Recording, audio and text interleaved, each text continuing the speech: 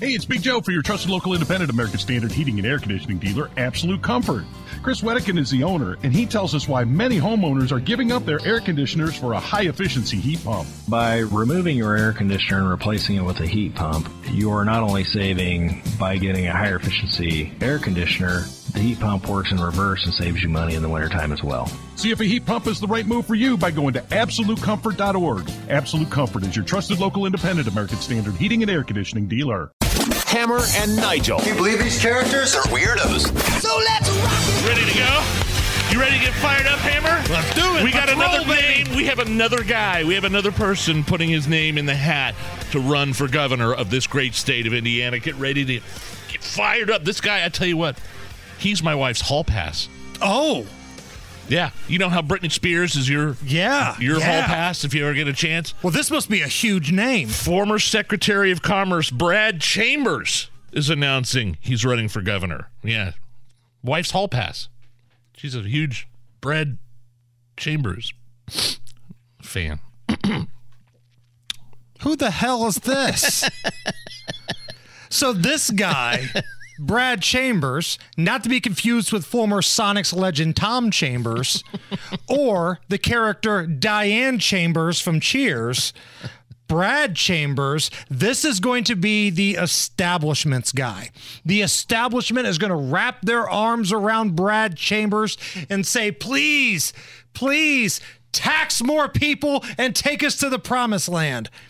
The same people in the state of Indiana, and we're talking about the Republicans here because they've got the supermajority, that brag about the surplus, a.k.a. overtaxing you.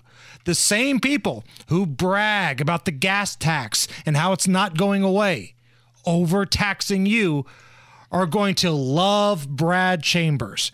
Now, it sounds like, from what the little birdies are telling all of us, is that Kyle Hupfer, one of the big wigs over at the Indiana State House, is going to be involved in his campaign. Yeah, he's the GOP chair, right?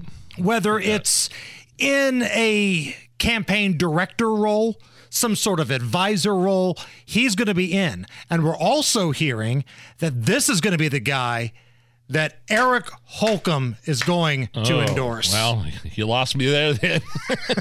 That's a no from me, dog. I don't know who I'm voting for yet. I have no clue who I'm going to vote for, but if you got the Holcomb endorsement, I know who I'm not voting for. And again, when it comes to Big Nige, a Holcomb endorsement is like an O.J. Simpson endorsement. They kind of feel about the same. Oh, O.J. likes this? Oh, hell, I better go the other direction. So now in the Republican field, the primary field of gubernatorial candidates, you've got Brad Chambers, you've got Suzanne Crouch, you've got Mike Braun, you've got Eric Doden, and you've got Curtis Hill.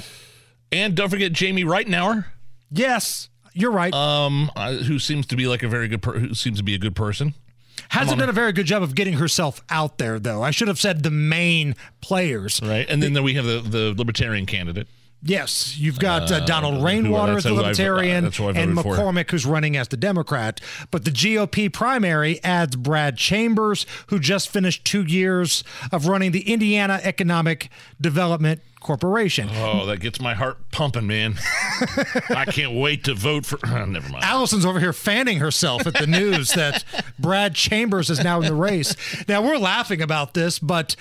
this is a guy that's got a lot of support from inside the Indiana State House. Big time. The establishment wing is going to love this guy, which sets up a really interesting primary because previously Suzanne Crouch was flying that flag as the establishment choice. Holcomb's lieutenant governor. Right.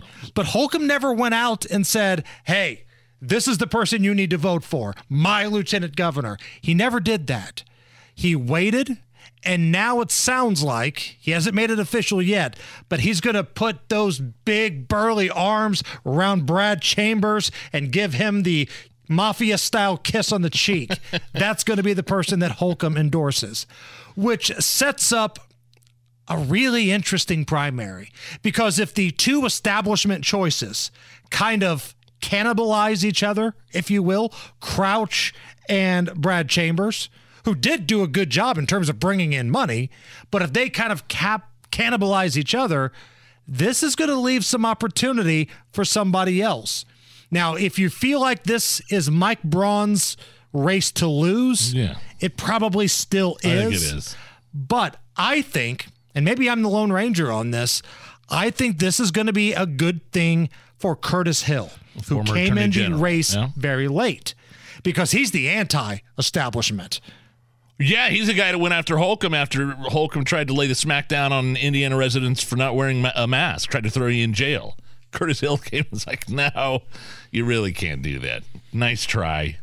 I know you're all for lockdowns and keeping businesses closed and keeping people in their homes and putting masks on kids, but no, you can't throw somebody in jail for not wearing a mask. Good try. Shoot, I'd vote for Curtis Hill alone just for that. And the establishment hates Curtis Hill. And when you've got this many names in the race here, we're looking at maybe 35% could win. So if the establishment wing kind of tears each other apart here, you've got other options. Now, maybe a lot of people hitch their wagon to Mike Braun and this whole thing is for naught. But if there's enough people in the state of Indiana who feel like their property taxes are ridiculous, the gas tax is ridiculous, you're bragging about this surplus, which is fancy talk for saying you overtaxed us for years, there's a chance, a puncher's chance, Curtis Hill could be in play here. We got some Trump indictment updates here. Atlanta prosecutor Fani Willis proposed March 4th, 2024 as the trial date for Donald Trump. Now, if you're a Politico, you'll probably recognize that date as the evening before Super Tuesday. So this has got to be a coordinated deal here, right? You don't schedule a trial of this magnitude right before Super Tuesday if you're just focused on the law. Yeah, Super Tuesday is when, the United States presidential primary election day in February and March. It's when the greatest number of U.S. states hold their primary elections. It's Super Tuesday. Several states hold them on different dates, but the most states hold them on that Tuesday. And when you have a trial of this magnitude, you're going to have to prepare and prep for it. So it sounds like the fine folks in Georgia, i.e. Fani Willis, the prosecutor, know exactly what they're doing. They don't want Donald Trump out on the campaign trail. They want him focused on this trial. I've noticed this. A lot of others have noticed this, including former acting Attorney General Matthew Whitaker. They've now scheduled this first trial on the day before Super Tuesday, where 15 states plus American Samoa are going to go vote. And if you're thinking you can prepare for a trial and visit 15 states in the lead up to Super Tuesday, I mean, that's going to be impossible. So obviously, this is all planned and coordinated in order to try to prevent Donald Trump from being strong enough to win the election in November. But I don't think they're going to stop him. So it's a conspiracy, man. Every time, right there. I tell you what, every time you go down the timeline, every time there was something new came out about Joe Biden or Hunter Biden, the next day another indictment would fall for Donald Trump. Hell, before, still with the January 6th stuff, Comer comes out the next day. The committee chair, the guy with the House committee, Comer, came out and said, "Hey, we're gonna subpoena the Bidens. We're going to subpoena all of them, including Joe." That next day, he added the January 6th prosecutor added more charges to the January 6th indictment. But this is just about justice. Yeah. It's not election interference at all. Has nothing to do with the political rival. We just happened to schedule the trial right before Super Tuesday. And oh, by the way, now Arizona is talking about filing charges. Oh, come on! Against Donald Trump. Katie Hobbs, their newly elected governor, is urging their attorney general, Chris Mays, to file charges against Trump for interfering in the 2020 election. Quote, "I've been an advocate for holding folks involved in trying to overturn the will of the voters in the 2020 election accountable, and this as part of the process. I would say holding, I would say, proposing March 4th, the day before Super Tuesday, 2024, March 4th, day before Super Tuesday. I would say that's election interference for this trial. All right? I would say all of this is election interference at this point. Now, these Trump. dates are not official until the judge signs off on it, but the fact that these prosecutors are putting these dates out there, I mean, do the math here. You see what's going on, right? And as for Arizona jumping in late for their own indictment, this reminds me of when the Ice Bucket Challenge was going on. Do you guys all remember the Ice Bucket Challenge? It was to raise money for, I think, ALS, but people were dumping ice cold buckets of water on their head if they get challenged by somebody. And it had a couple weeks worth of run, and it was the most popular trend in America. But after that, it fizzled out. But we all know that one friend that did it like 2 months later. Hey, I'm doing the Ice Bucket Challenge. Great. We all did that 2 months ago. This is Arizona. Arizona is that one friend doing the Ice Bucket Challenge way too damn late, and it's kind of embarrassing. You're listening to the Hammer and Nigel Show. Okay, cool. Hammer, you got the Pacers schedule over there. They just released the schedule for the upcoming season. Yes, and keep in mind, All-Star Weekend is here in Indianapolis coming up this year. Yes. So Pacers schedule just out. Couple things of note here. Opening night is at home. October 25th, the Washington Wizards come to town. That's opening night. A couple other games of note here. The Golden State Warriors. A lot of people love to watch the Warriors. They come to town on Thursday, February 8th. Lakers. The Lakers come to town Friday, a Friday night game, March 29th. The defending champion Denver Nuggets, Tuesday, January 23rd. And Pacers have one nationally televised game, just one. It's on the road. It's at Boston, and that's in January.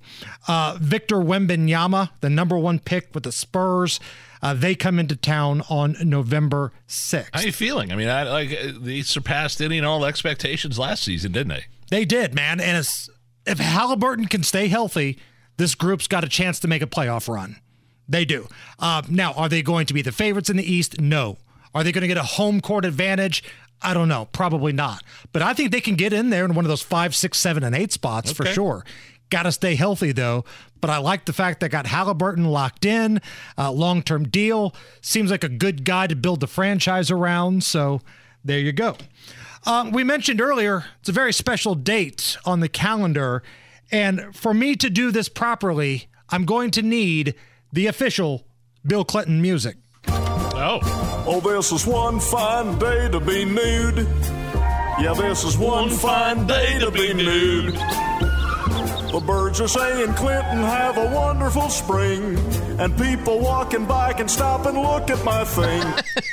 It was on this date, 25 years ago, 1998, President Bill Clinton, Slick Willie, gave a grand jury testimony via the closed-circuit TV from the White House regarding his relations with Monica Lewinsky.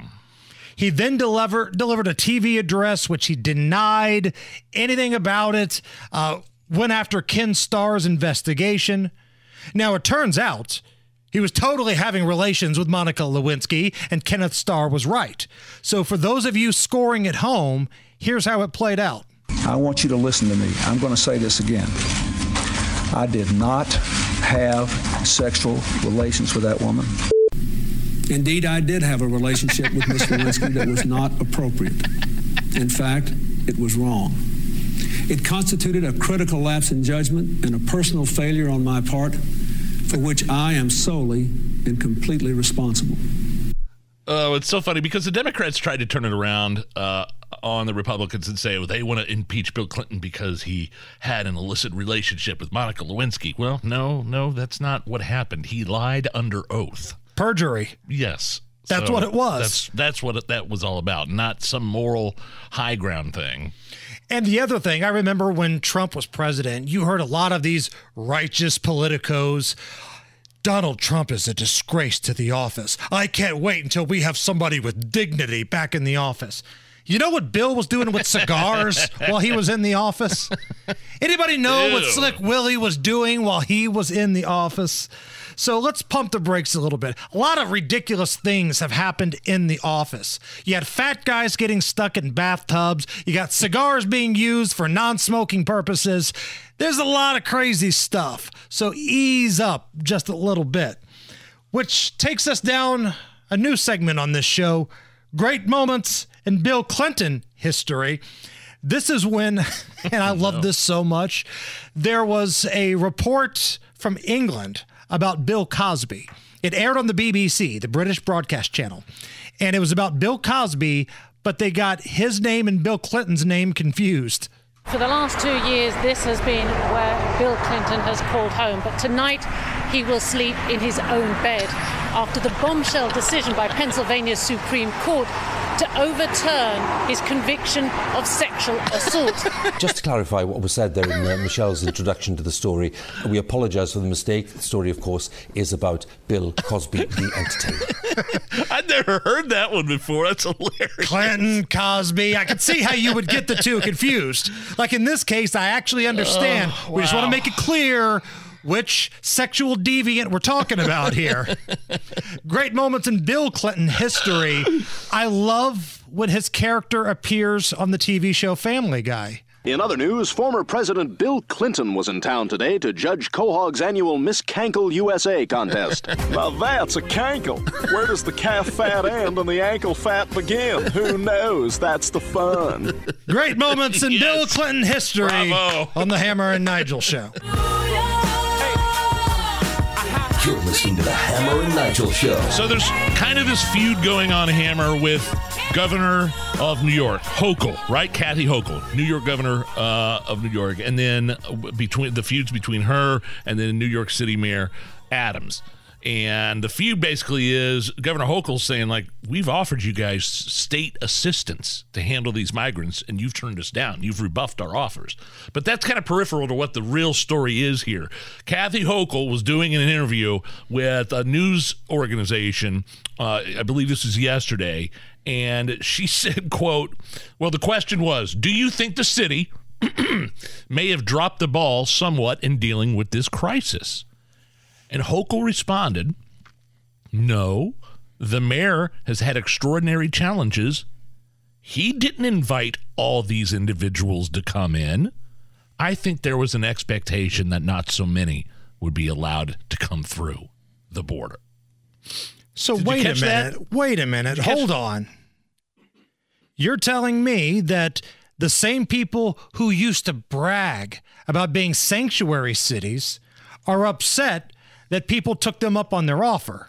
Is that the way that this is going down here? Let me give you a tweet from Eric Adams, October 20th, 2021. Quote, we should protect our immigrants, period. Yes, New York City will remain a sanctuary city under an Adams administration. I'll see that tweet and I'll raise you a CNN interview just 10 months ago. Just over a year ago, you tweeted, quote, New York City will remain a sanctuary city under an Adams administration. What is your message to migrants arriving in the U.S.? Should they still come to New York City? Well, I think that they should come to any place in the country that they desire their pursuit of the American dream. Oh, boy. This guy, they really stepped in it. All these virtue signaling progressive Democrats ruining their cities. Yeah, I mean, again, I'm looking at the tweet from October 2021. We should protect our immigrants. Yes, New York City will remain a sanctuary city under an Adams administration. And now he's doing everything he can in his power to keep them out of his city. That's pretty rich. That's some irony right there. And Kathy Hochul had a press conference just a few weeks ago. I think you were gone that day. We played the audio. She was encouraging people who lived in the suburbs to take as many folks in as you can. Now, I don't know if Kathy Hochul took any into that big, awesome governor's mansion, but she was encouraging people that had the room, that lived in the suburbs. Come on, do your part and be great New Yorkers. Some of those homes on Martha's Vineyard could fit 50 families. Those homes are empty during the winter. Those are second homes for most of those elites over there. But nobody. I mean, they'd love to say we're sanctuary cities. Come one, come all. And boy, they did. They came. They showed up. We're here. Which bedroom's ours? Oh, well, we didn't really think this one all the way through. It's been a little while since we've done this, but turn out the lights, get your glow sticks ready. We got some vaccine stuff. Pharmacies, antibodies, side effects, vaccine stuff. Yeah, Hammer. The new COVID booster is going to be released late September of this year. The new COVID booster. What? Will it be covered by insurance? That's the big question. It all depends on your insurance. Plenty of physicians advise employers to consider having their given insurance provider to cover for it. I stopped listening to you once you said COVID booster. Everybody's worried about whether or not it's going to be covered by insurance. That's the thing. So these big pharmaceutical companies who made a killing off this stuff during the pandemic, they're not wanting to lose any money at all. They're saying, yeah, you know what? If you want this thing, we're going to have the doctor prescribe it for you, and you're going to pay every damn dime. I guess I don't have to worry about it either way. I won't be getting it. Right. That's what I said. Most people just stop paying attention. Oh, COVID booster? What's the next story? And now I'm not going to sit here and pretend like I didn't get the original jab. I did on the voice on the advice of my doctor. I got forced into it by our old owner. Well, sure, yeah. I mean, there's that. But I voluntarily. I mean, I talked about it with my doctor. He, along with like a lot of other people, thought it was going to be a game changer. Ended up, I go in for my physical the very next year. I was like, so doc, should I get the booster? He's like, yeah. Yes, I remember. I want a doctor who shrugs his shoulders and goes, Yeah, he told me. Let's see, when was this? 2021. Like his patients, the demographic of his patients are kind of older, so he would recommend it. He said every time one of his patients got a booster, 2 weeks later they'd be back in with COVID. He said it was like flypaper, like the vaccine. Man, I'm just seeing too many side effects these days. And I know that's one of the things that we have in the vaccine stuff intro, side effects. But healthy dudes like Damar Hamlin and Bronny James and a lot of high school athletes across this country, it's normal for these healthy, amazing young people to just collapse because of myocarditis. Is it? Because I don't think we're being told everything. And if that makes me the tinfoil hat guy, let me strap that thing on, because I don't think we're getting all the information here. So, yeah, I'm not interested in the COVID booster. I wasn't interested in the COVID vaccine. But in order to provide for my family, I had to get it to keep my job here. Now, despite what you hear about radio folks, Nigel, you and I are pretty blessed. We make a decent amount of money doing what we do. So if the people who were saying, well, you should have just walked away and had your integrity. I got a kid going to college. I got another kid in high school here. It's not that easy. So I found the one-shot Johnny. I did the Johnson & Johnson one. No boosters, no follow-up, no crap. I did the follow-up thing. I don't think I did the third one. I can't remember now, but I had already had COVID before I even. Oh, I did too. I never officially took a test, but I lost the taste and the smell for 2 weeks, and so I never had any symptoms other than that. So I already had the antibodies. Our old owners were really good to us. They were amazing to us. But the one thing that just bothers me to no end was being forced to do that. Now, some people found loopholes. I think Rob found a way to get a religious exemption, and he had to do testing every single week, man. Yeah. It just sounded like a lot of work to me, and I don't know if I had time for that. Well, look, I do believe maybe there in the beginning, I did have friends. I had friends of my age that wound up in the hospital for a couple of days with COVID pneumonia. Like they had to get on oxygen because their levels were so low that didn't take the vaccine. Now, if they would have taken the vaccine, would that still have kept them out of the hospital? I don't know. I'm not saying don't COVID know. didn't exist. No, COVID no. existed. It absolutely existed because it was made in a lab in China and leaked out. Next thing you know, here we are.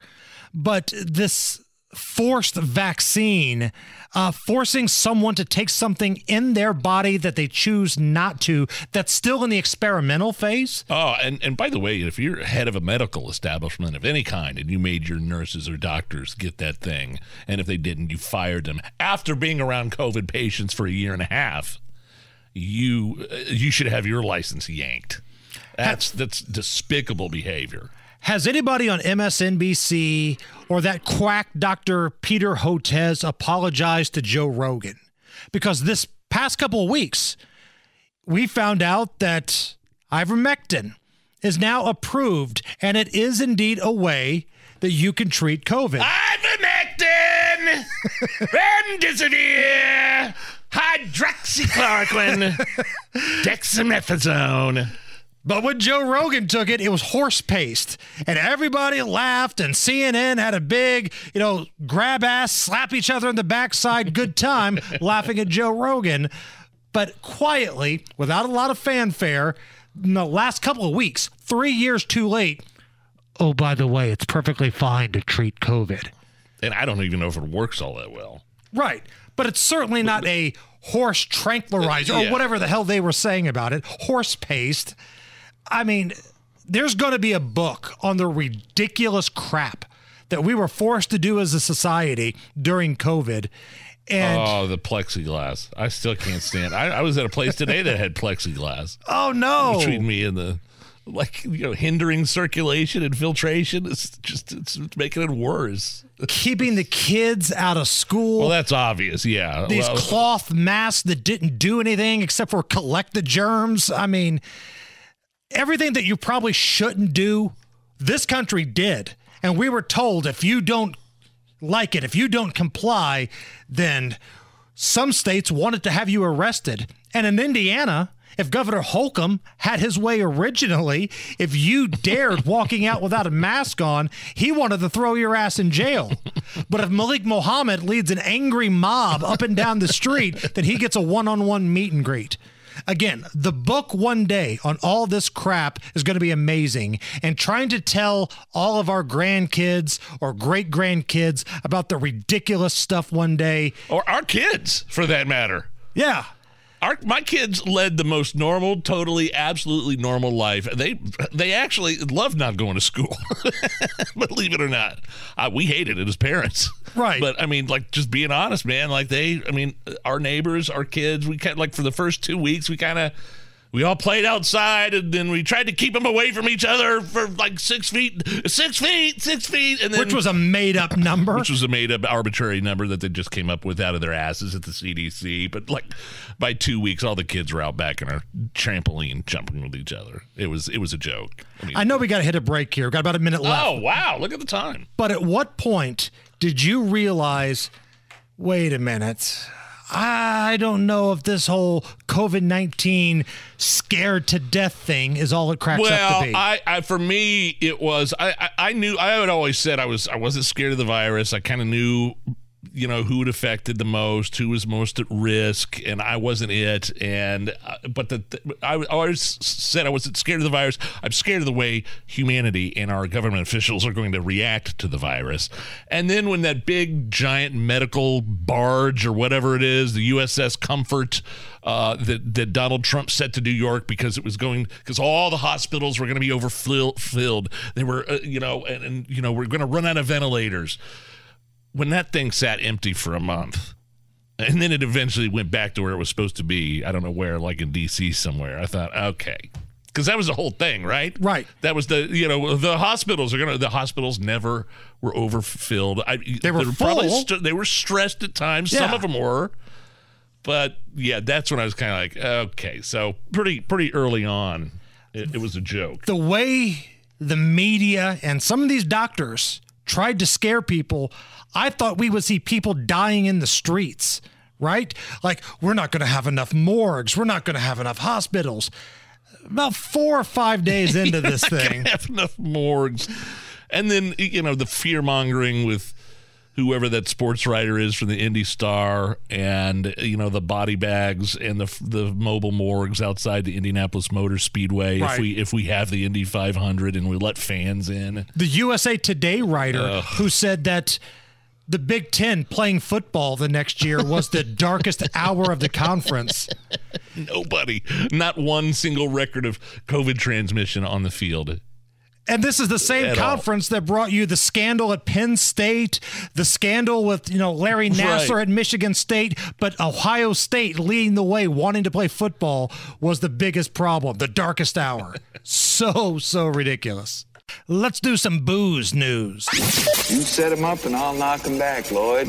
One by one. We are Curry Booze News, cause it's really fun. Once it hits your lips, it's so good. Hammer and Nigel presents Booze News, Booze News. Yeah. Time for Booze News. Man, Billy Bush is the heir of the Anheuser-Busch brand. He has volunteered to buy the company back from global conglomerate InBev, which bought the company a few years ago for something crazy, like $52 billion. Here's Billy Bush on Tommy Lahren Outkick Show. I think InBev doesn't understand who their core drinker is. It's a Brazilian-based company. We always cared very, very much about the people in America. What made this company great was America, of course. And, when you are a foreign company and you rely on these woke students that are coming out of these woke colleges to do your advertising for you, you're making a big mistake. You need to go out there and understand who your core customer is. And I urge that company, InBev, if they don't want that brand any longer, sell it back to the Bush family. Sell it to me. I'll be the first in line to buy that brand back from you, and we'll make that brand great again. Now, this is not the same Billy Bush that Donald Trump was yucking it up with. And they got fired. And the old grabber and the hoo-ha tape. Yeah. This is the Bush family, B-U-S-C-H. Now, what he's talking about is, of course, the Bud Light scandal, where their previous marketing director, Alyssa Heiderscheid, decided that the brand was going a little too fratty. It's like we need to evolve and elevate this incredibly iconic brand. What does evolve and elevate mean? It means inclusivity. It means shifting the tone. We had this hangover. I mean, Bud Light had been kind of a brand of fratty, kind of out of touch humor. And it was really important that we had another approach. Just crapping on their entire customer base. Heiderscheid! I mean, when you look up bad decisions, is the Bud Light partnership with Dylan Mulvaney, is that worse than New Coke? Oh, yeah. Oh, it's worse than New Coke? Because New Coke has always been the standard, right? Of bad ideas. This just took it over. Bad marketing things. Tweet at us, at Hammer and Nigel. What's going to go down in history as the worst marketing idea? New Coke or Heiderscheid partnering with Dylan Mulvaney and Bud Light? Hammer and Nigel. Can you believe these characters are weirdos? So let's rock it! I see Allison. I hear Matt Bear. Harrison Silcox is here. Nigel is right across from me. I'm Jason Hammer. The only person that it feels like we're missing is wheeling, dealing, hair sniffing, kiss stealing Joe Biden. I got hairy legs. Take a test where you're taking cocaine. Come on, man. You ain't black. So the question is the White House press pool and other mainstream media outlets starting to turn on the Biden administration? We've seen places like The Atlantic, far left progressive rags like the New York Times question Joe Biden's age, his mental acuity. They've dinged him on his grandchild that he previously didn't acknowledge. So tougher questions to Karine Jean-Pierre yesterday. A reporter talking about Biden's FEMA administrator about claims that Biden has already sent a lot of people and resources to Hawaii to help the fire victims, but we don't know if that's actually happened or not. I heard everything you said about all the resources that are being brought to bear, but we keep interviewing survivor after survivor who says that either they didn't see any government personnel or assistance for days, or that they still haven't. How do you explain the disconnect between what they're saying and what you're saying about all the resources that are there in Maui? I think you need to understand that this community is going through an amazingly traumatic event.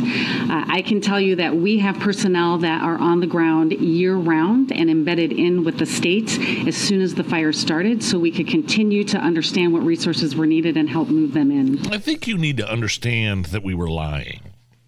Biden and has said, we've got plenty of resources. We got people on the ground over there. Well, now the press pool, they're like, we've spoke to a lot of victims. Nobody has seen anybody from the Biden administration trying to help out. What's going on here? So I'm curious, would you have heard that type of question, say, 2.5 years ago? When Joe Biden is in office and he's kind of a new president, would we have heard that tone from the press pool? The questions keep on getting tougher and tougher because there's no access to Joe Biden. He doesn't give press conferences. And when he does, he says no comment. And I think they basically feel lied to in terms. I'm talking about the press, the mainstream media. There was supposed to be, this guy, this uniter, this transparent uniter, and all he's done was blow him off. I mean, how many days has it been since? Weeks, months has it been since he's given an official press conference? The mainstream media, they're upset. Hey, we're the ones supposed to be lying. You don't lie to us. Here's another example of what we're talking about here. So CNN, we all know what CNN is about. It's certainly not a conservative-friendly outlet, but Daniel Dale, he goes on the air and fact-checks Biden from that ridiculous speech that he did the other day. First of all, this conversation about the million-mile flying milestone could not have happened because Mr. Negri was an Amtrak conductor, was deceased at the time it would have had to occur. He passed that milestone, the vice president, in September 2015. Mr. Negri died more than a year prior in 2014. The second false element, Victor, is the president said that his mother was sick at the time in hospice in his home. In fact, she had died more than 5 years prior to him reaching that million miles flown milestone on Air Force Two. But look, I've counted at least 9 times as president that Biden has told this story about his friend that is just inaccurate. So it's probably time he retires it. And the thing is, Joe Biden lies about stuff that it's just not important. Like, he just does it for sport. Like, if a politician says, I served in the military, but you really didn't, you're trying to advance your career. You don't want to let people know. Dick! Right. Joe Biden makes stuff up. I used to be a train engineer. I used to drive a big rig. No, you didn't. You're just lying for sport at this point. I went hiking in the Himalayas with President Xi. 10,000 miles, and you can't prove that. Well, no kidding. We're checking in. And by the way, it just makes me, because we had that segment earlier on Bill Clinton and how today's the anniversary of I did not have sexual relations with that woman, and then cut to a couple of weeks later, I had relations with that woman. Whenever President Biden has looked straight in the camera and said, I did not talk to my son about his business. I had no business dealings whatsoever with Hunter Biden. He's flat out lying. 100%. They are liars. We are checking in with Joe Biden, and he had a really creepy moment with some kids yesterday. Now, if somebody else says this, is it as creepy as when Joe Biden says it? Take a listen. I want to say one thing to your children. I know some really great ice cream places around here. And Daddy owes you. Okay? So talk to me afterwards. Daddy owes you in that weird whisper voice. That's creepy, Daddy, right? Daddy owes you. Like, if anybody else says that, I think you could make a case for they're talking about the kid's dad. But when creepy hair-sniffing Joe Biden says it, is he calling himself daddy? Daddy owes you. Oh, I thought he was calling himself Daddy, but you're saying he may have been talking about the other dads in the audience. Whatever. Yeah, it's creepy. Yes. He doesn't get the benefit of the doubt. When you have sniffed as many kids as this guy has, you do not get the benefit of the doubt. And this brings us to great moments in creepy Joe Biden history. The hair on my arm stands up on its end when he does that creepy whisper. That boy, after his convention, he really made inroads. He hasn't. Not at all. That's disgusting. And he does it all the time. He hasn't. Like when he was talking about the COVID money and the environment money. I got them $1.9 trillion relief so far. They're going to be getting checks in the mail that are consequential. I wrote the bill on the environment. Pay them more. Now that's pretty creepy, right? Now, imagine that you put some scary music behind that and imagine what that would sound like. I got them $1.9 trillion relief so far. They're going to be getting checks in the mail that are consequential. I wrote the bill on the environment. Pay them more. You weirdo. You're scaring us. Stop it. I want to sniff you. You want some ice cream? Daddy'll get it for you. Oh, it's disgusting. Allison, let's shift gears completely for a fun, family-friendly round of Is It Racist? It's time to play Is It Racist? Now, if you are new to the Hammer and Nigel show, first of all, thank you for tuning in. But if you're wondering how we play this game, here to explain is AOC. Is it racist? Is something racist, yes or no? So Donald Trump, the other night, goes on Truth Social. That's his social media. Quote, "There will be a complete exoneration. They never went after those that rigged the election. They only went after those that fought against the riggers." So that was Donald Trump's reaction to what's happening to him with the indictments, most recently from Georgia. Well, Al Sharpton heard him talking about rigged election and going out to find the riggers, and he is upset. Oh, I see where this is going. Because it sounds like something else. The racial language. I mean, using a word that rhymes with the N-word. Donald Trump himself, their leader, using the term riggers, which clearly rhymes with the N-word. I mean, this is not 10 years ago or 30 years ago when we marched against him on the Central Park 5. I'm talking about within the last 24 hours, used the term riggers. Is this the kind of party the Republicans want to show the country that they are? It's funny, I didn't even know where you were going with that story when you read his True Social post. I had no clue. I have not looked ahead here. I'm not. You see, I don't even have my readers on right here. I had no clue that's where you're going. So Al Sharpton. So he's saying because that rhymes with the N-word, right? That's racist. It's a dog whistle. Donald Trump really means the N-word when he's talking about people who rigged an election, and we have to find the riggers. And because it rhymes, and Al Sharpton thinks it's racist. He said it like 3 or 4 times himself right there in that clip. So based off the line of thinking of Al Sharpton, is Al or are women's groups upset during a baseball game when somebody lays down a bunt?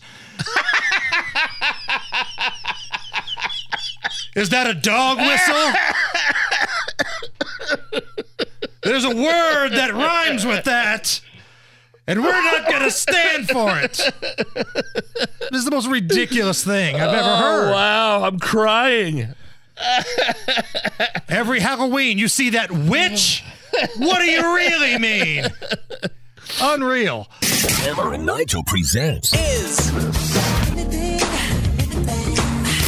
It depends upon what the meaning of the word is.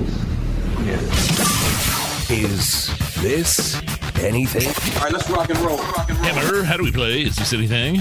I'll run some stories by you. You break down all of the information and give us a verdict. Is the story anything or not? Now, before we get to that part, I'm going to read you what this is about, Nige. Okay. You tell me what state do you think this happened in, okay? Okay. A woman ended up leaving her husband and sending $10,000 worth of gift cards to somebody catfishing her and pretending he was from the TV show Stranger Things. What state do you think that happened in? Florida. A Kentucky woman. Oh, that's my next guess. I was going to say Kentucky or Florida. Kentucky woman What sent happened? $10,000 worth of gift cards to somebody running a scam against her, pretending that he was somebody from the TV show Stranger Things. Here is Michaela talking about what she did when she thought she was being romanced by the guy who played Billy Hargrove on Stranger Things. I am obsessed with Stranger Things, but the thing is, when I tallied it all up, it was $10,000-ish. I told my ex-husband, I said, listen, I said, it's not working out. I said, you're not letting me be me. You're not letting me be free. I said, I think you need to leave. So he left. Within 2 months, he was gone. And I was out $10,000 because I'm an idiot and a cheater, and I was scammed. I mean, this is a moron. I mean, you thought the guy that played Billy Hargrove on Stranger Things was contacting you and you were going to go out and meet him, and you gave the guy that probably makes millions $10,000 in gift cards. You moron. We need to hook her up with Al Sharpton. I watched a little bit more of that. Yeah, right. I watched a little bit more of that, and she goes into detail of why she truly believed it was him in the video. One of the times, the scammer told her to, hey, watch out for me in episode 4. That'll be me. And when the actor appeared, she bought into the fact that no one else would know that but him. Well, first of all, Billy Hargrove, the guy that plays Billy Hargrove, is a huge character in the show. Right. And plus, you can go into IMBD.com and show future projects and episodes. This woman is an idiot. She is superficial. I'm glad she got scammed. And the biggest takeaway here, the biggest thing everybody needs to know is that her husband should be on his knees thanking God that he got rid of this doofus. He dodged a bullet. He dodged a huge bullet. He is the big winner in this situation. Yes, the ex-husband. Yeah, I'm going to leave you because I've been online with the guy that plays on Stranger Things, so we're going to get a divorce. You're not giving me what I need. You're not letting me be me. You're not letting me be free. Good riddance. And this brings us to great moments in scam history. This is when, Nigel, you and I called back somebody that left you a scam voicemail. We actually called him back. Hello. Thank you for calling. Please stay on the line while I connect you to one of our representatives. Please note that your call may be monitored or recorded for quality assurance or training purposes. Got the music, okay. Hi, this is Hannah. How may I help you? Yeah, I was calling to pay off my debt. Got a call about debt collecting. All right, who am I speaking with? This is Bueller. First name Ferris. Interesting.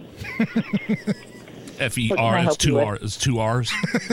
Yeah, what can I actually help you with? Well, no, I'm calling to pay off my debt. Would you like my Social Security number first or my credit card number first? Yeah, go ahead and give me your social. Okay. 812-35-6537.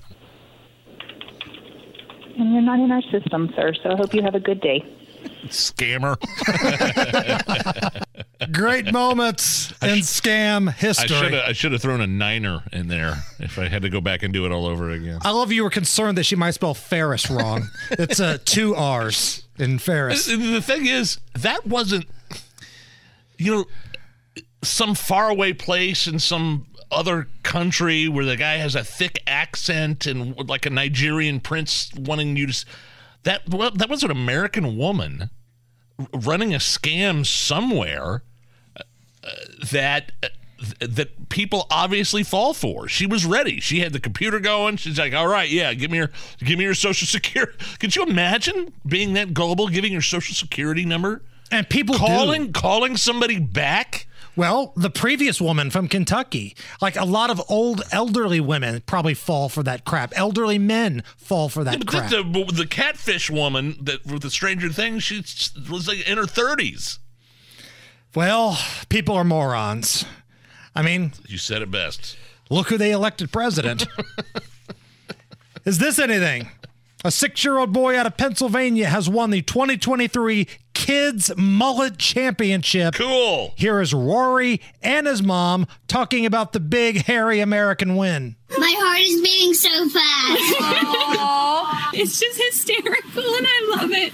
I love every part of it. It's been such an amazing, fun contest, and the community has been so awesome, and it's so overwhelming. We went to the barber. He wanted a mullet and said he wanted to do this contest. It's not unusual for kids to rock the mullet anymore. It's kind of come back. I mean, our neighbors had kids just their freshman year at Purdue. They just left. He got a fresh mullet on his way to Purdue. He's 18 years old. It's not something like people make fun of anymore. No. It's requested. Yes. The Kentucky waterfall is back. And, man, I've seen a lot of my son's friends rocking the mullet, too. Now, if somebody really wants to think outside the box, get a perm. I want to see young high school, college kids walking around with a tight, kinky Mike Brady perm. It's the Hammer and Nigel Show. You people disgust me. Hammer and Nigel. Hello. I'm Nigel. That's Hammer. I don't know. If you're hoping Donald Trump is going to be participating in the Republican GOP primary debates next week, you might be disappointed. He's suggested several times he's not going to appear. A new report is shedding a little light on what he might do instead to try to steal the spotlight for himself during that event. Here's CNN reporter. She's kind of been embedded with Trump. Who is this? Elena Treen. All indications that I'm getting from Donald Trump's team is that he is not going to participate in that debate next week. Of course, with the hedge, which I included in the story, is that this is Donald Trump we're talking about. I've covered him for years, and his team tells me that there's always a small chance that he may decide in the 11th hour that he ultimately wants to go. Of course, there's logistical questions to whether he would even be able to do that, but most likely he will not be on that debate stage next week. And instead, Donald Trump himself has been personally throwing out ideas for counter-programming. There have been discussions between Donald Trump's team and Tucker Carlson about an interview around the same time on Wednesday. I'm also told that Donald Trump's team wants some of his surrogates to represent him at the debate, especially if he is not there. People like Byron Donalds, a congressman from Florida, as well as Matt Gaetz. Donald Trump has been telling people there was a dinner last month where Fox News executives, they traveled to Bedminster and encouraged Donald Trump to participate in the debate. And Trump personally is telling people he thinks that shows that Fox is worried about ratings without him. And so he's feeling like he's in a strong position not to attend next week. Well, either way, when the debate happens next week, couple things here. We will have a Hammer and Nigel Show bingo card ready for you to play at home. And I think everybody's going to live tweet it. I talked to Tony last night, talked to Casey and Rob. All of us are going to be live tweeting the debate. And if Donald Trump does something on his own, if he sits down with Tucker Carlson, we will have somebody live tweet that. So we will have you covered no matter what happens next Wednesday. Make sure you follow all of us on Twitter, Tony Katz, Casey Daniels, Rob Kendall, and the Hammer and Nigel Show. We'll get you covered, man, and I'm excited for it. We'll have the bingo card ready to play next week as well. It's been a little while since we've had one of these. What's that? A Nancy Pelosi update, which means we need to have the official Nancy Pelosi music. Oh. Is that necessary? That's unnecessary. Former House Speaker Nancy Pelosi. She was speaking to a crowd at the White House, trying to fire them up on the anniversary of the Inflation Reduction Act, which really is a dressed-down version of the Green New Deal. Pelosi's trying to fire up the crowd, but they don't seem into it, so she had a couple please clap moments. We can all agree we have a moral obligation to ensure strong, healthy, resilient communities for future generations. I think that's an applause line. Many of the recommendations now in the law, including clean energy tax credits, were present in that legislation. You know that, Mr. Markey, because you did a similar thing in the earlier Congress. Thank you for your leadership. That's an applause line. Oh, how pathetic. If you have to tell someone to applaud, they don't care. They have not been paying attention or they don't care. Side note, big headline, New York Post. Employees inside the Nancy Pelosi Federal Building in San Francisco told to work from home as crime skyrockets. Isn't that hilarious? Now, I was told that crime in major cities was a Republican talking point. No. Quote, in light of the conditions at the federal building, we recommend employees maximize the use of telework for the foreseeable future. Translation, it's not getting any better anytime soon. Have you seen this Nancy Pelosi federal building? It is so god-awful ugly. Well, so is Nancy Pelosi. Oh, stop. Oh, come on. I think she was kind of a looker back in the day. Yeah, 1912. And now she's up there begging people to clap, which brings us to great moments and please clap history. And I think there's only one way to get this party started. I think the next president needs to be a lot quieter, but send a signal that we're prepared to act in the national security interests of this country to get back in the business of creating a more peaceful world. Please clap. Oh, low energy Jeb. Oh, the guy was just made a fool of by Donald Trump, just purely emasculated. And he sounded so defeated when he had to tell that crowd, please clap. I don't even want to be here. The least you can do is clap. Great moments and please clap history. Amy Klobuchar from Minnesota. She had a horrible presidential campaign where she also had to remind people to applaud. And every single time I have run, I have won every single congressional district in my state, including Michelle Bachmann's, okay? It's when you guys are supposed to cheer, okay? All right, so. Think about how unlikable Amy Klobuchar is. Like all the stories of her being horrible to her staff, throwing things at her staff. Like Mommy Dearest comes off more likable than Amy Klobuchar does, but Amy Klobuchar went a lot farther than Kamala Harris did in that Democratic primary. She outlasted Kamala. So Democrat voters, not us mean, ugly conservatives, Democrat voters said, yeah, the ice queen over here from Minnesota, she's more likable than Kamala Harris. So all this talk about Kamala being the next person up if something happens to Joe is just laughable to me. We got one more here. Great moments and please clap history. This is the good Dr. Jill Biden. I've visited red states and blue states, and I found that the common values that unite us are deeper than our divisions. And I thought you might clap for that. Oh, no. So humiliating.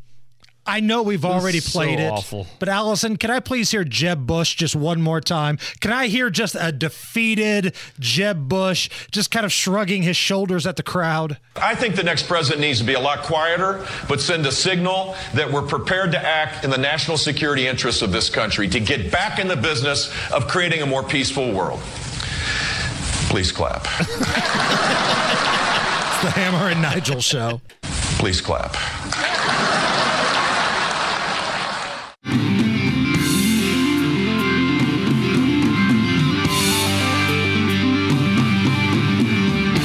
Listening to the Hammer and Nigel show. You know those stupid CAPTCHA challenges? Is that how I pronounce it? CAPTCHA?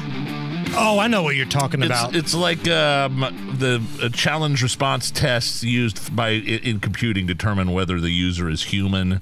Click all the boxes that have a sign in it. Click all the boxes that have a bus in it. Or sometimes it'll be like a word and it's kind of like it's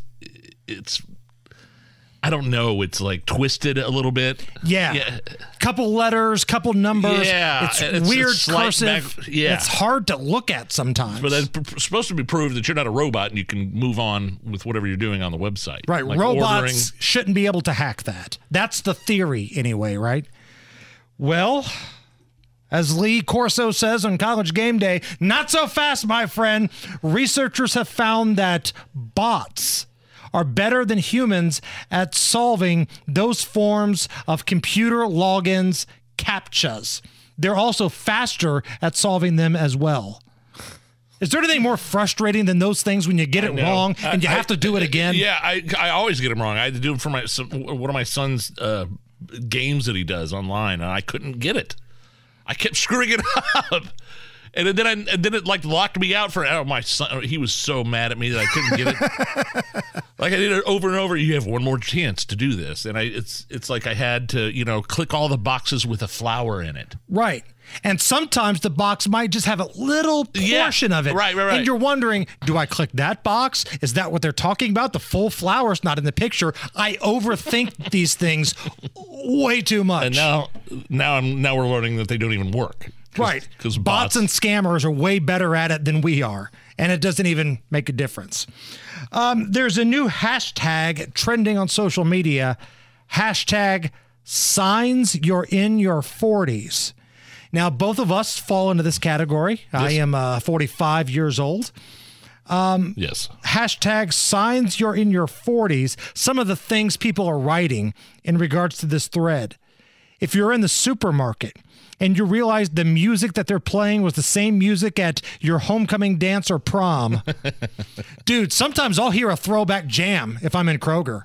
Like I'll hear something that takes me back to like 1993, 94, like a classic fun R&B hit or something. Please. I was in Kroger the other day. I thought I heard Even Flow from Pearl Jam.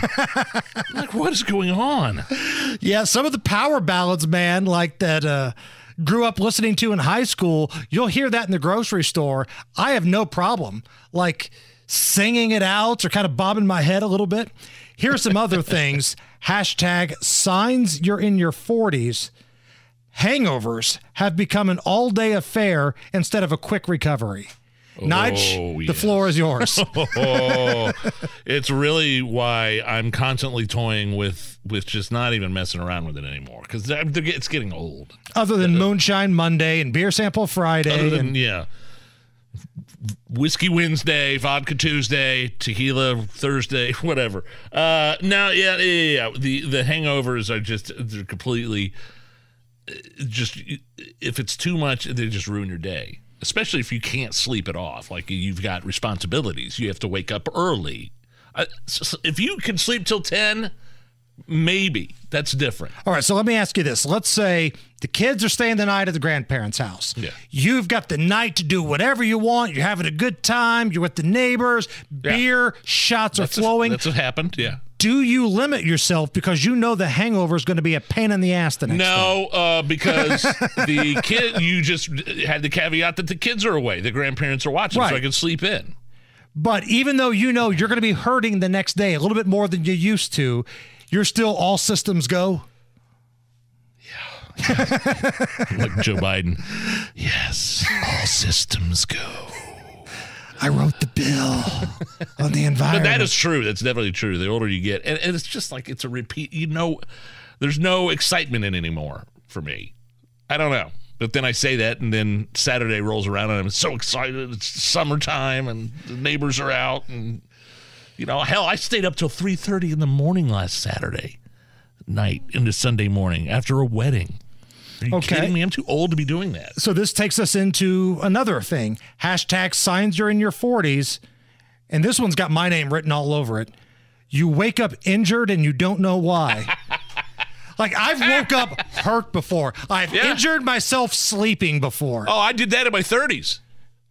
We had a party at my house, and the next day I woke up with a huge bruise on my thigh, my outer thigh. Huge, like somebody had bashed it in with a hammer. Ooh.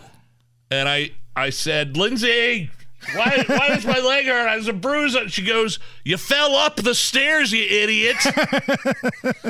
Apparently, when I was trying to go to bed, I tripped and fell and landed on the side of my leg. I had to go to the med check. I had frozen shoulder. Oh, yeah. A good hard sleep on the shoulder. And the next day, I couldn't move. It hurt. It was throbbing. You missed work because of a nap. I did.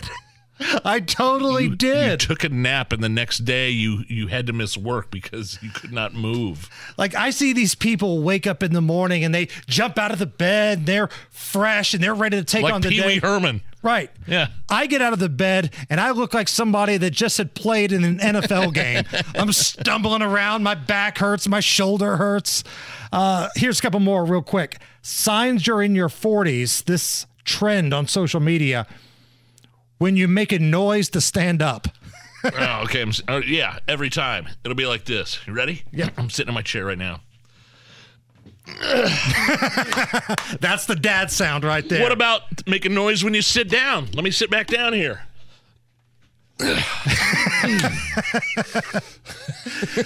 Every time. And here, let me give you one here. This is something that I call the rock and grunt. Like, I can't just pop up. I'm not Bo Jackson here. Yeah, you're sitting in your chair. I gotta rock a little bit.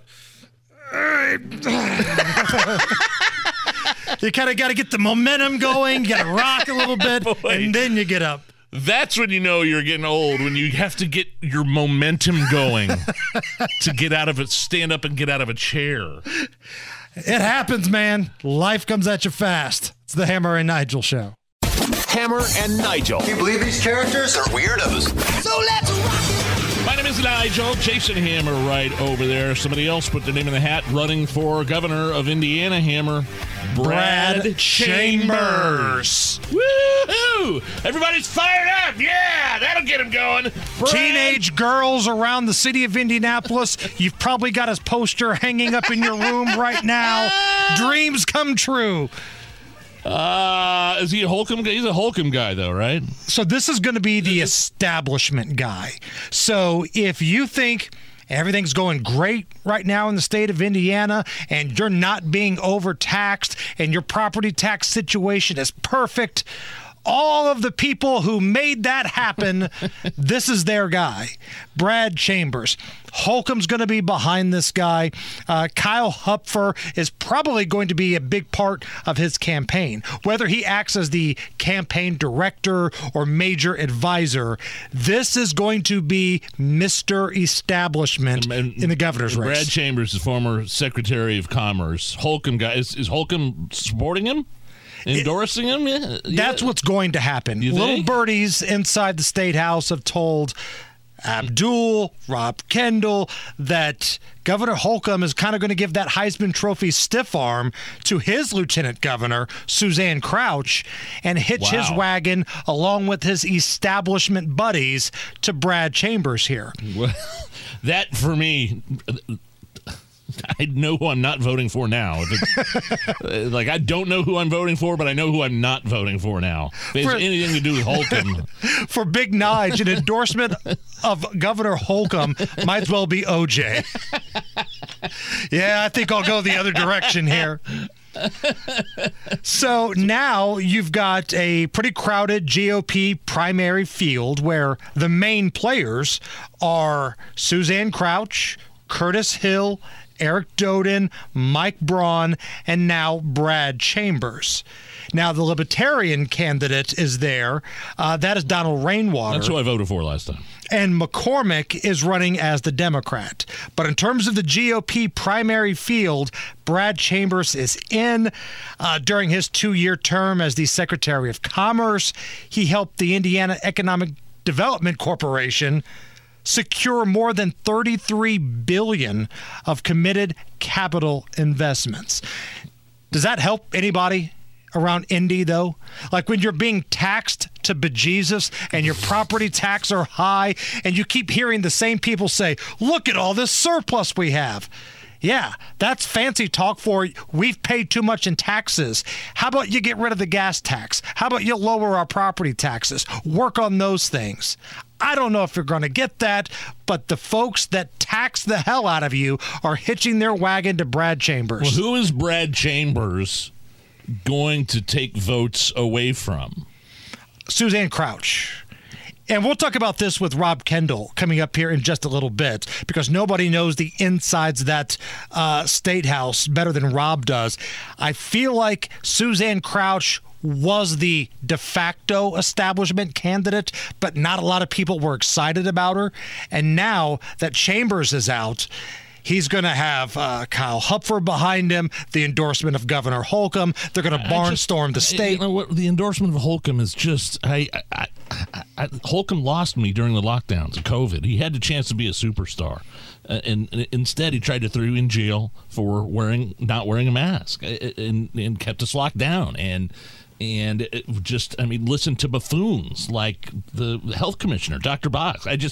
And then, of course, called the people that were protesting outside of his home a petri dish, when all they didn't want anything except their ability to go back to work. That whole thing, and you and I interviewed the governor multiple times before COVID. We had that NCAA bracket challenge with him, which was really fun and cool, but he lost me after that, and I hold a grudge, man. He completely and totally lost me after COVID. Imagine just wanting to open up your business, saying, no, I know, it's all on me, I take responsibility, but I have to make a living, and being told you're a petri dish. And then you see the same guy, the same governor, shaking hands and playing grab asses with Malik Muhammad, who led an angry mob up and down the street, who originally they thought they were going to ransack the governor's mansion.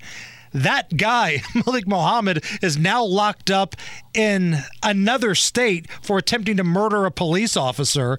He got a meet and greet. I will never, ever get over that. And Holcomb's career as a politician, I believe, is seemingly over after this. Now, I want to talk to Rob about this coming up a little bit after 5:30. I wonder who this benefits, because it looks like Suzanne Crouch and Brad Chambers, they're going to take votes away from each other. They're the establishment choices. So they're going to kind of cannibalize each other. Does this open up any sort of opportunity for Curtis Hill, who jumped in the race late?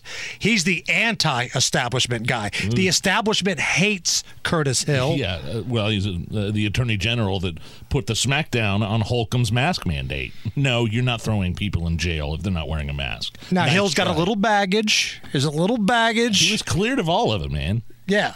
So I'm curious to see if this opens the door for him, or maybe we're just thinking too much into this and it's Mike Braun's to lose. I think you might have hit the nail on the head with that last comment. You may have heard in the newscasts earlier that Task Force 1 from Indiana, the group of elite trained firefighters on their way to assist in Hawaii, delayed a little bit. They're not going to be flying out and leaving until tomorrow. So if you know somebody that's a part of that, tell them, God bless you, Godspeed, be careful. They're on their way to Hawaii tomorrow. The death toll is now over 110. Still 1,000 people missing. Wow. That's a big number. Now, earlier today, Joe Biden, he was asked by a reporter about his upcoming trip to Hawaii, and as usual, gave us this amazing insight. Can you tell us about your Hawaii trip, sir? No, not now. Thank you, Mr. President. Do you think he knows he's even going, Nige? Can you tell us about your Hawaii trip, sir? No, not now. That's the first time he's finding out about it. You may be right. I'm laughing, but you may be right. Like I know yesterday he said, yeah, I'm going to Hawaii. We're going to wait until things calm down over there. I don't want to be a distraction. And then he immediately forgot he was going to Hawaii. And that reporter asking him about it was the first time in his mind. That's what happens with those kinds of people. You get old, you forget stuff. And when you watch the video of that, I'll see if I can retweet it at Amber and Nigel. It looks like he's almost asleep standing up. Like his eyes are barely open. He's got that creepy, weird mouth, kind of half open face, like he just smells an egg fart. And his response is, no. Gross. Okay, thanks. By the way, Hawaiian Electric, the electric company in Hawaii, about to take some major heat and questions according to a couple of reports, Hawaiian Electric knew that there was a big wildfire threat, but they waited years to even address that. Yeah, it was in the Wall Street Journal. 4 years ago, the utility said it needed to do more to prevent its power lines from emitting sparks. It made little progress, focusing on a shift to clean energy. Okay, so, because I keep hearing a lot of people talk about climate change with these fires in Hawaii, but that's not what this is about. What caused the fires was Hawaiian Electric's failure to clear flammable gases from around electric wires. And when you don't do that, you get this catastrophic event. Now, were there some wind gusts from some activity in the Pacific? Probably. Sure. But that is not why these fires were as bad as they were. Like, it's poor forest management when it happens here. Like some of those forest fires in California, it's just poor forest management. No controlled burns. No clearing away old debris that could catch on fire. And that's kind of what happened here is what they're thinking. Are you really okay with this? Are you okay? Everything's gonna be okay. Are you okay? Yeah, I'm fine. I'm pretty far from okay. Are you okay with this? On the Hammer and Nigel show.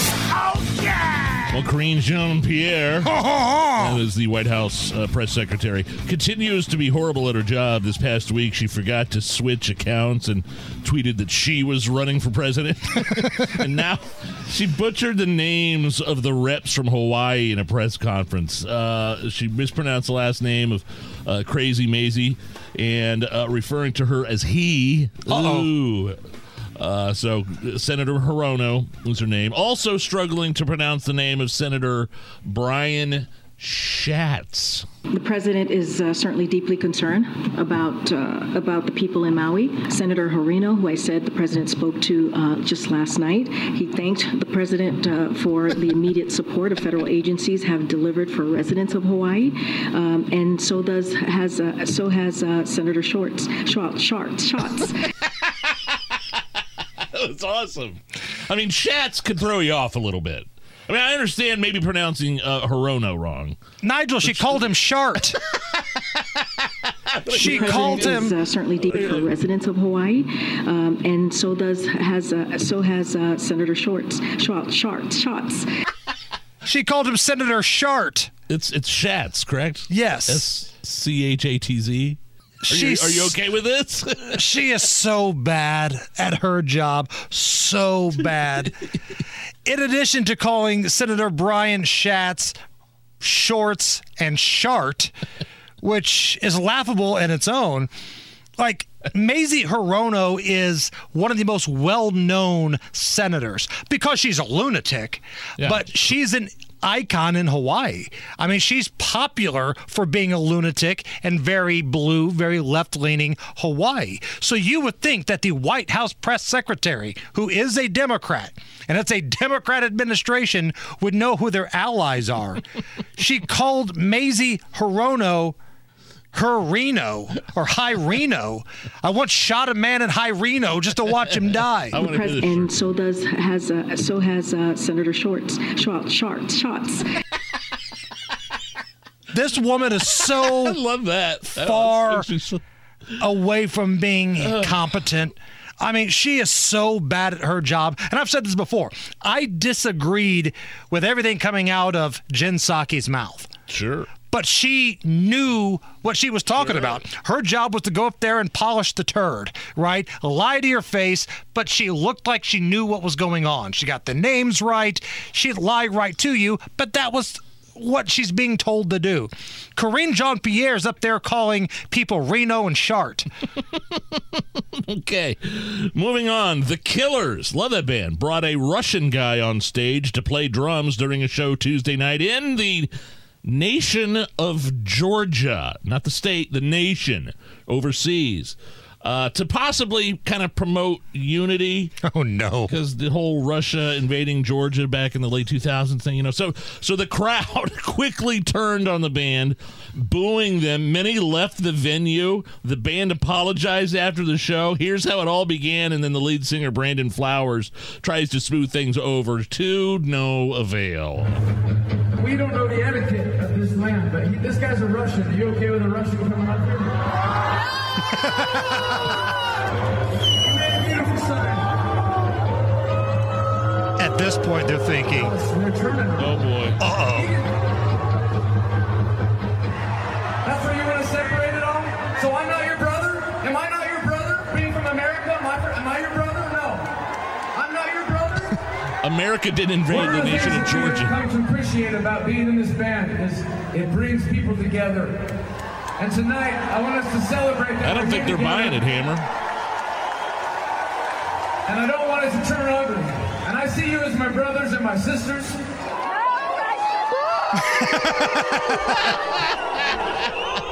Are you okay with the crowd reacting the way they did there? Yeah, I am. Just shut up and play Mr. Brightside. You're not going to win a Nobel Peace Prize. You're not going to have some sort of kumbaya moment.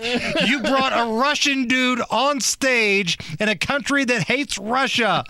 This isn't the United States where all these woke people get together and, oh, look at that. It's somebody that's different. Let's give them applause. No, this is a different country. Play Mr. Brightside and shut the hell up. Oh, wow. Man, that one gave me tears. That was funny. Like literally 5 seconds in, after they ask, hey, we got a Russian guy here. You guys okay with that? Like you could almost hear their fear. What? You could almost hear their fear. Uh-oh. Oh, crap. We made a mistake.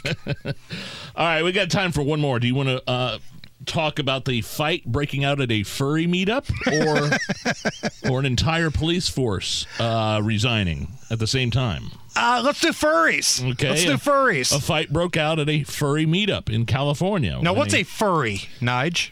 Well, I believe it's adults to dress up as animals, and that's their lifestyle. And they don't just dress up.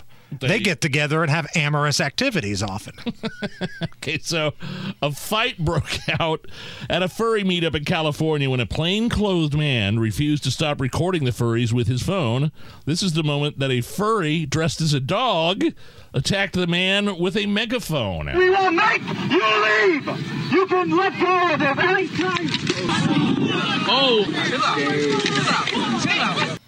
Are you okay with the furry man dressed up as a dog attacking the guy?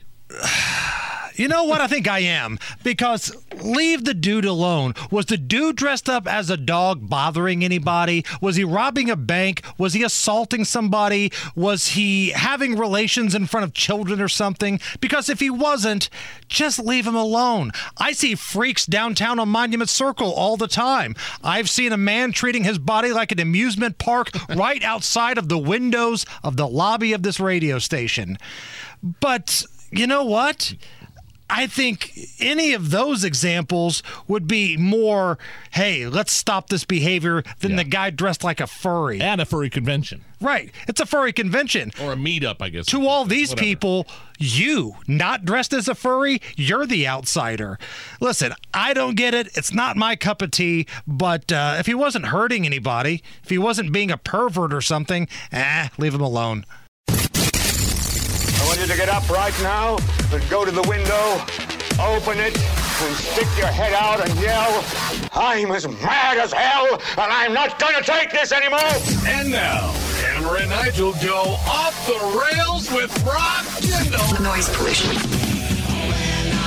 My name is Nigel. Jason Hammer is here. Also here to go off the rails is Rob Kendall from the Kendall and Casey Show. How are you? I'm great. Thanks as always to our segment sponsor, Garage Doors of Indianapolis. So many places we could go. We have somebody that threw their name into the hat for run for Indiana governor. I want to get to your overall big picture on Trump's fourth indictment. But first, I was flipping channels the other night. I couldn't believe I was awake this late, but I did. I caught the tail end of you And who was that woman that ran for Secretary of State?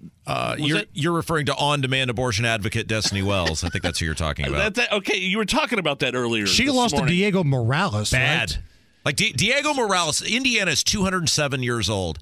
And it is, I think, fairly safe to say that in the 207 years we've been a state, Diego Morales is the biggest buffoon to ever seek statewide office. And she lost to him by 14 points. Well, That's how bad she was. I caught the tail end of that. That was a thing that Phil Sanchez does unfiltered. Yes. Is that what was the conversation there? Well, so Phil had texted me, and we love Phil, and he's the most handsome man in all of Indianapolis media. And he said, hey, would you be willing to do my unfiltered show tonight, and we'd like to talk about Trump and the indictments. I said, sure. He said, you'll be working with Destiny Wells. And I said, well, have you let her know that? Because she might have an aneurysm when that crosses her desk. She is not a fan of Rob Kendall. Well, no, and she's mad at me because, well, during her failed miserably and totally embarrassing election last year, for some reason, as Secretary of State candidate, which has nothing to do with abortion, she weighed in hardcore and came out for abortion with, I guess, absolutely no limits. And I said, well, if you're for abortion with no limits from conception to live birth, I'd call that an on-demand abortion advocate. And that apparently made her really mad. Well, is that what you were talking about Tuesday night? Or what was the point of the conversation? Well, we were supposed to talk about Trump. Okay, and the Trump indictment in Georgia. And I look, you know me, I can button up and be professional with the best of them. That unfiltered segment, it's like, 4 or 5 minutes. I said, sure, we'll just, we'll get along and everybody will be fine. And I joked with Phil. I said, I will refrain from calling her an on-demand abortion advocate during the off the air. Yeah, absolutely. And Phil, he chuckled about it, and Phil's a pro's pro. And so we get in there, and Phil said something to the effect of when everybody gets on the Zoom together, and this he is goes, before you go live. Yeah, right? absolutely. And he goes, something effective. I can't believe we've got everybody together and able to make this happen. Ha ha. And I just hear from the other, because you can't see her. I just hear in the Zoom. Yeah, unfortunately. Shots fired. But Rob, who is she besides the person that lost to Diego Morales? Like, who is she? Like, is an attorney? Yes, I believe that's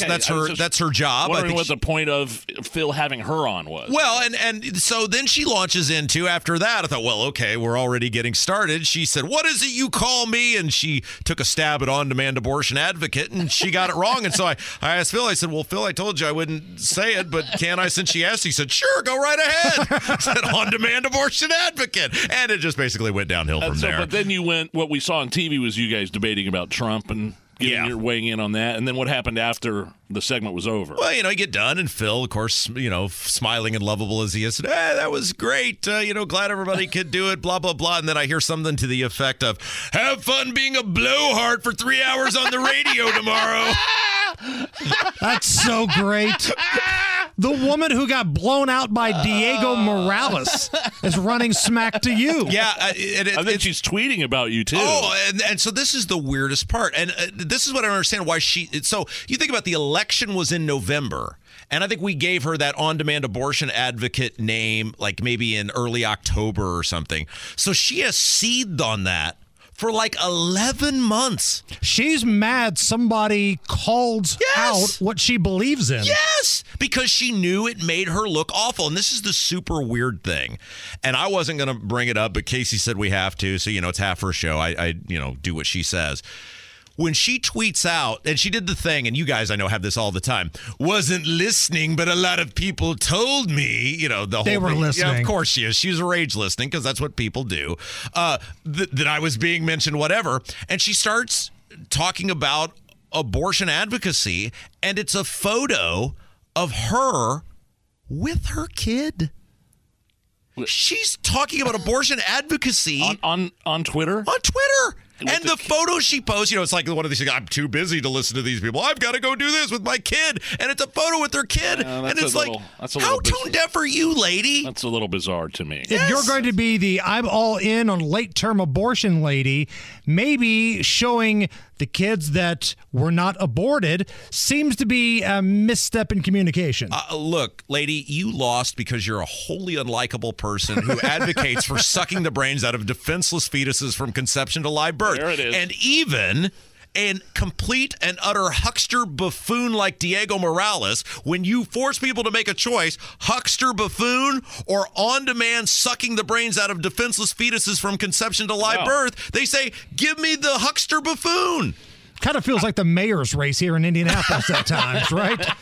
I don't like any of these guys. I guess I'm still just confused. I mean, I know why Phil had you on. Yeah. You're a name, and you have a platform. I just don't. Well, she's an attorney. She was supposed to break down the Trump indictment, right? That was what she was booked for, but she couldn't help herself because she saw Rob Kendall, and the liberal tears started flowing. All right. And if you go back to the actual segment that aired on TV, you can just hear the hate seething from her voice, that she even has to be on an internet Zoom with me, much less ever be in a room with me. I got to go back and watch that full segment.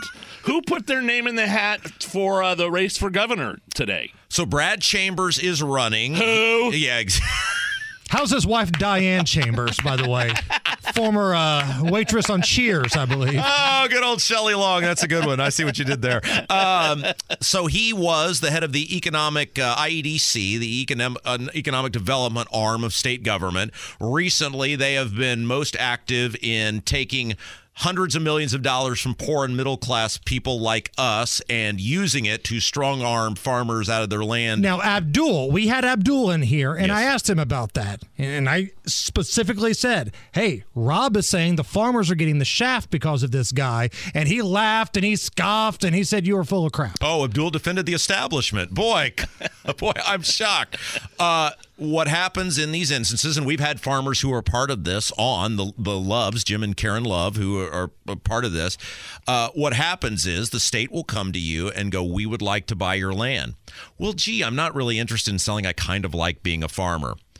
And they make it very clear without saying the word so that you know what they're talking about, but they're covered legally, that you can either sell us your land or we're going to make this very difficult on you. And so if you're a person who doesn't want to fight the state of Indiana with endless resources, who you're probably going to eventually lose anyway and then lose a fortune in the process, what choice do you really have? And so what they do is they want you to believe that Eli Lilly, which is the largest drug manufacturer in the world, can't complete a real estate deal without the state of Indiana using tax money from poor and middle class people. And they have gobbled up all this farmland and they make these deals. And Brad Chambers was the point guy on a whole bunch of this. So now in the race for the Republicans, now let me know if I'm forgetting anybody. We've got Doty, we've got Braun, we've got Curtis Hill, we've got Suzanne Crouch, and now we've got Chambers in the mix. And there's another lady who's running, and people are going to be very mad at me, but she has not done a very good job of getting her name out there. But there are 5 people right now who really have a, kind of a legitimate name chance and will spend money necessary to win the Republican primary. Okay, so with Chambers now being in the mix, it sounds like this is Holcomb's guy. This is going to be the establishment guy, right? Kyle Hupfer is going to be involved allegedly in some way, whether he's campaign advisor, director with Chambers here. That sounds like that's going to be the establishment candidate. What does that mean for Mike Braun? What does that mean for Curtis Hill? Kind of feels like this is good for them and bad for Suzanne Crouch. Yeah, and you know how I just hate that anything bad would happen to old silent Suzanne. You may remember her completely silent through all the tax increases, mass mandates, business shutdowns, Malik Muhammad meet and greets. Was the lieutenant governor to Eric Holcomb. Yeah, and so I think a lot of people assumed she had the establishment lane all to herself, which in a primary of 5 people, you get 35% of the vote, which is the establishment vote. There was a real world where she could have been the nominee for governor. There's no shot she's going to be the nominee for governor now because, especially if Holcomb Hupfer Incorporated throw all their weight behind Chambers, she's going to be totally iced out. And if you split that vote, now you've got those two at 15-20% apiece. And so now you've got 5 people running, and there is a real world where 22-23% of the vote is going to win this Republican primary. Which would be who? Curtis Hill? I mean, are you saying Curtis Hill has a shot? Oh, yeah, he has a shot. Now, look, Braun has still got to probably be the leader in the clubhouse. Okay. Now, his record, and I know you guys are good buddies with Braun, and I think that's wonderful, but his record as a state rep. We have him on the show. Well, but he famously said your guys' names on, was it Fox News, wasn't it? His campaign acceptance speech. Yeah. He was listening to our program and mentioned it. And, but look, his record as a state rep is abhorrent. He voted for more than 40 tax increases. He voted for the largest tax increase in state history. He's been totally flippant, and we've heard this from multiple people in regards to property taxes. But perception is reality, right? And the guy's going to have money to blanket the state, and so he's probably the leader in the clubhouse, especially if you've got these two splitting votes. And I know we got to take a break here, but I can't see a lot of women in Indiana running to say, I support Curtis Hill, knowing what he got in trouble for the last time around. Yeah, but look at Trump. I mean, there's a lot of people who think Curtis got a raw deal just like Trump did. Now, again, I still think Braun's the favorite, but Curtis Hill and Mike Braun are the big winners with Chambers getting in because it gives them a shot at 20 to 25% of the vote to be the nominee for governor. So indictment number 4 for Donald Trump. Polling numbers going up for Donald Trump. Penny, for your thoughts. Well, Fanny, what you talking about, Willis, I don't think got the desired result. That's the DA prosecuting this case in Georgia, right? Look, I mean, Fannie Willis. What you talking about, Will? Pretty good. I like that. I mean, look, it's laughable at this point. You've got Trump charged with more things than Gacy or Bundy or Dahmer or BTK or Richard What Ramirez. would you put it that way? I mean, but that's the way you have to put it. That's how ridiculous all of this is. And you know who the real scumbag in all of this is Mike Pence. For him to be out there flapping his gums about the election in Georgia was not stolen. We've played this clip a gajillion times that on January the 4th in front of a stadium full of people in Georgia, he was talking about concerns about the election. We're going to get to the bottom of it, and I stand with Donald Trump. It's all laughable, and it's all a joke. So next Wednesday, I've talked to all of us. Are you on board? Live tweeting the debate, whether Trump's going to be there or not. Maybe he's doing an interview with Tucker. I don't know. But I think we're all going to live tweet it, retweet each other, and give the listeners of WIBC full coverage. Are you in? Yes, I'm going to order my Hammer and Nigel shirt from the Hammer and Nigel merch store, which you can. What's the web address there for people who want that again? Store.hammerandnigel.com. Don't put the W's in there. No www, just store.hammerandnigel.com. Yes, I'm going to order my shirt. I will be retweeting, live tweeting, and I'm just going to throw this out there. If eventually we could add a "This Guy Peace Sitting Down" shirt to the merch store, I would love to buy one of those. We got about a minute left. Do you think Donald Trump will be there? Do you think he should be there? Maybe two different things. No, and here's why. I think he's got him totally in a box on this refusing to sign the debate pledge thing. And I think it's a cat and mouse game where he gets great glee out of them having to cry uncle and say, hey, I'm going to let you in the debate even though you refuse to sign this pledge, which I don't think they can do. I mean, what a disaster for McDaniel. This stupid pledge is going to keep the biggest name, the front runner, off the debate stage. And he's got a totally viable out, which is Chris Christie's a scumbag, Asa Hutchinson's a scumbag. I'm not voting for those people, and I know you aren't either. Let's go! And the same people keep getting put back into positions of power. Ronna McDaniel, Kevin McCarthy, Cocaine Mitch, the McFailures. They all keep getting their gigs back. There is no reason to vote for the Republicans. They always lie to you and let you down. The only thing there's a reason to do is to buy your merch from the Hammer and Nigel merch store. And if you needed an amazing garage door, where can I go? Garage Doors of Indianapolis. He's off the rails. He's Rob Kendall. Rob, thank you. Thank you. It's the Hammer and Nigel Show.